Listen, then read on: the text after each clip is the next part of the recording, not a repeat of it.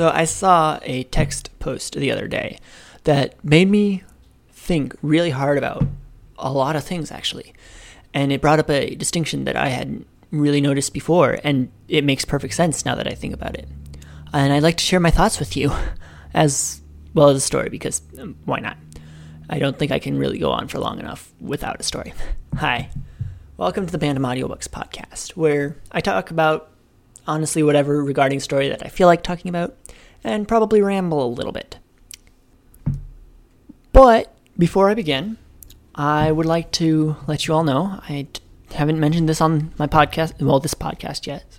My wife and I have started another podcast, and, I'm in it, so I might as well advertise it. And also, it's about tea, and I feel like the overlap between people who like a story and the people who like tea seems, at least from what I've seen, to be pretty high. So I'll link to that. It's called Try This at Home.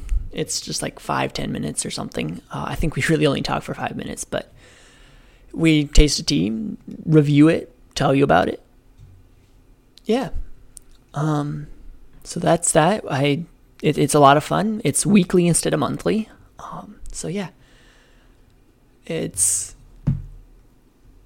something new. And yes, I've done a podcast before, but it's a very different type of podcast. So if you prefer conversations over just me talking by myself, you would probably enjoy that one more, especially if you like tea. So check it out. Try this at home. So as I stated before, I saw a text post, which I will link to, that said that Gothic literature makes a distinction between terror and horror. Terror is the sense of dread and apprehension that precedes an experience. Horror is the sense of revulsion after the experience. And then the next post after that was, somebody described the modern difference as such. Fear is knowing that a werewolf is hunting you. Terror is when you see it and it charges at you. Horror is realizing that your feet are stuck to the floor. Now, that made me think a lot. I used to listen to a lot of podcasts. Now that I'm in school, not so much. When I was working in a factory, I was listening to 40 hours of podcast a week. And some of those were story podcasts. At least 2 of them were horror podcasts. And I enjoyed them, yes.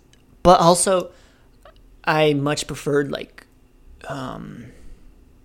other podcasts. The Call of Cthulhu is a much better book than any of the podcasts, than in regards to how I've liked it. And this post made me think that I preferred the terror more than the horror aspect. And I don't think stories tend to have actual fear involved. At least not that I've seen. If you know of any that actually create fear, then let me know. I would love to. I would be very interested in seeing that. But I feel like most stories tend to either be horror or terror. I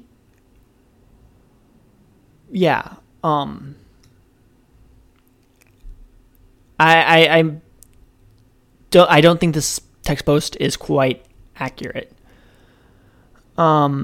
Since I feel like since I guess that's the difference between the Gothic and the modern difference. I guess they did distinguish that way. I prefer the Gothic terror over the other types of horror, terror, fear, whatever. So yeah, it is a very interesting difference. I'm not sure if I can give good examples for any of them, really. The SCP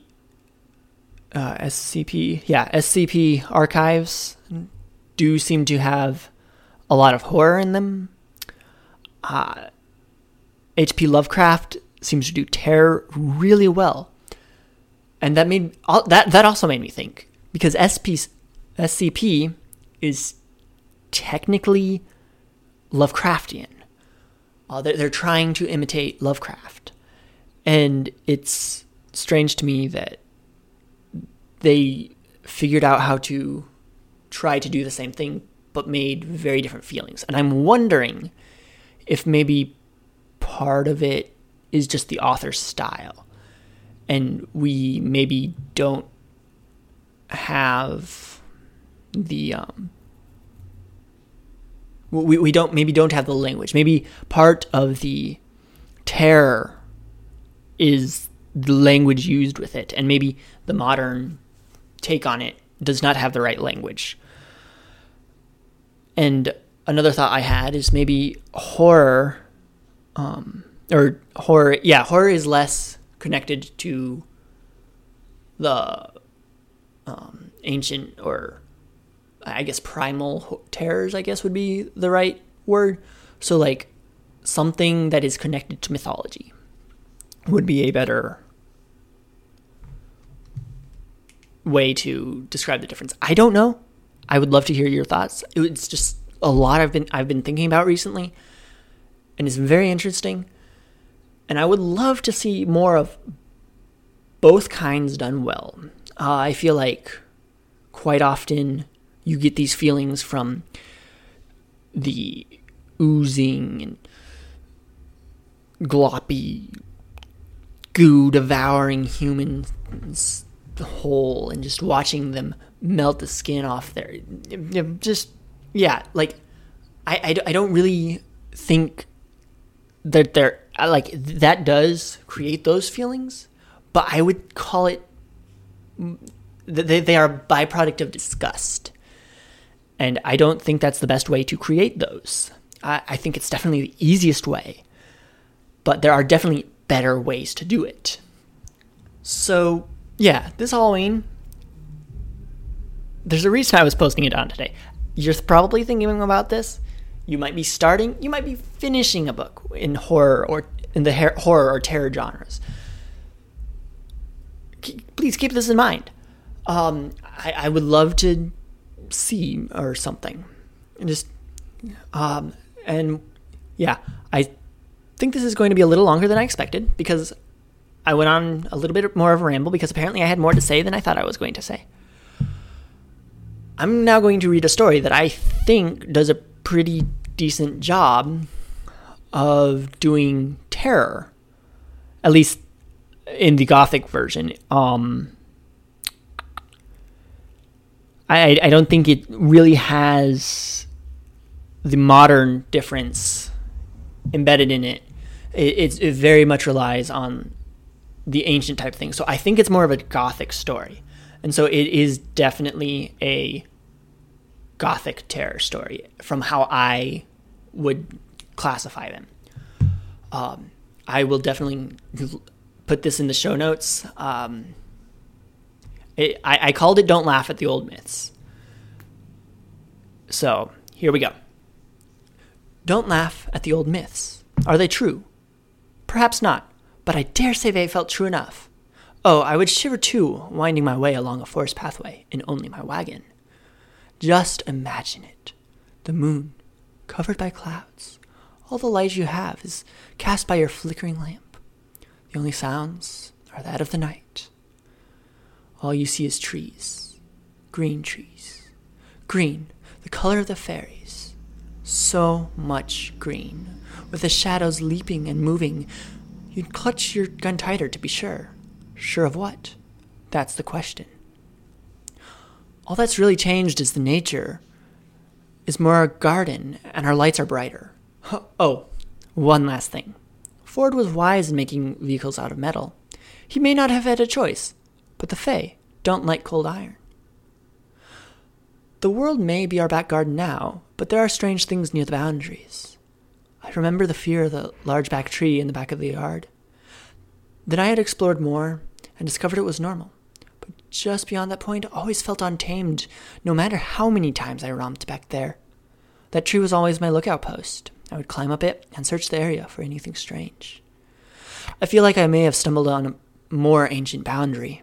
Remember the first time I drove the road in the afternoon? It felt strange, but it was the first time I had driven it myself rather than with my family, so I had expected it to be a little off. But this was beyond my expectations. As I turned onto the road, my car squeaked, though this was not uncommon. In fact, I tend to worry if it does not make noise. Last time that had happened, it stalled and was just rolling along. That was when I noticed the green. It was a beautiful, deep green, the green I now dream that the fair folk wear. It was a beautiful drive, and I was disappointed to pass the cemetery that marked my turning onto a less green road. The next time I drove, I realized a second thing about this road. Not only was it green, it was dark. Not just, the trees are blocking the sun. No, it was more than that. Or perhaps the trees were thicker here than I am used to. I remember Dad's stories about snakes dropping on vehicles from trees and chuckled. If snakes did that, well, this is where it would be. Did not notice the cemetery as I turned. Fall came. I saw the leaves change color. I remember thinking to myself, they were mostly oak. Don't know many tree types that turn brown that consistently. The few small maples that struggled for life all turned a blood red. This is when the darkness of the road started to grow. But it was fall. I expected this. The days were getting shorter. Of course the darkness would grow. The trees around the cemetery seemed to be a higher number of maple than the rest of the road.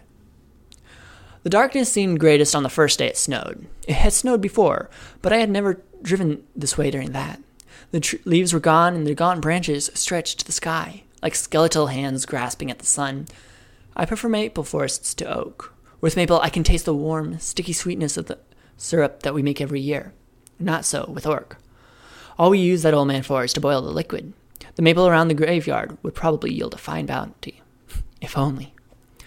The darkness of snow is nothing to that of sleet. I probably don't fear driving in snow as much as I should, but I do fear sleet. I remember thinking of a story I had read that day.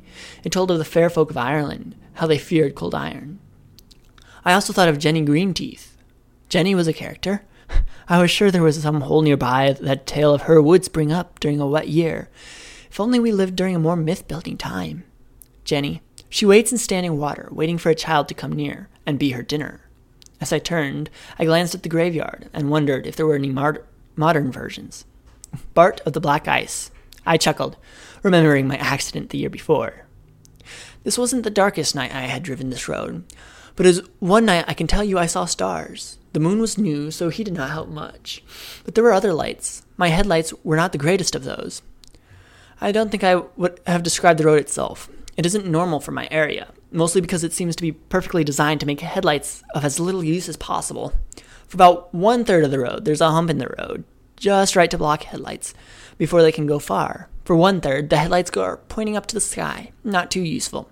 The last third illuminates the next hump, with a pool of darkness in between. I was on the top of a hill, about to dive into the black pool when it happened. I saw eyes. They were green and glowing. Shivers ran up my spine, and I reminded myself of iron. Cold iron. I sat in an unnatural machine made of cold iron. The Fae are not always fair. But I had iron on my side. I passed, and was glad for the turning at the graveyard, for I knew I would be safe. That was the night I sat in this parking lot for a few seconds, trying to get my heart rate down. I knew, after passing, that I had only seen a deer. But that road, I was sure, was not the same as the others. And you never know what you may pass on a dark afternoon. So no, I don't blame people for making myths. They may or may not be true, but they hold the reminder of a feeling that is partly lost by never leaving our large iron-bound boxes. If you do find yourself outside of one, in a dark green wood, try not to wear green. The Fae are a jealous lot. So yeah, that was the story. I hope you enjoyed. I will post the text for that on my website. And yeah, have a good month. See you or talk to you later.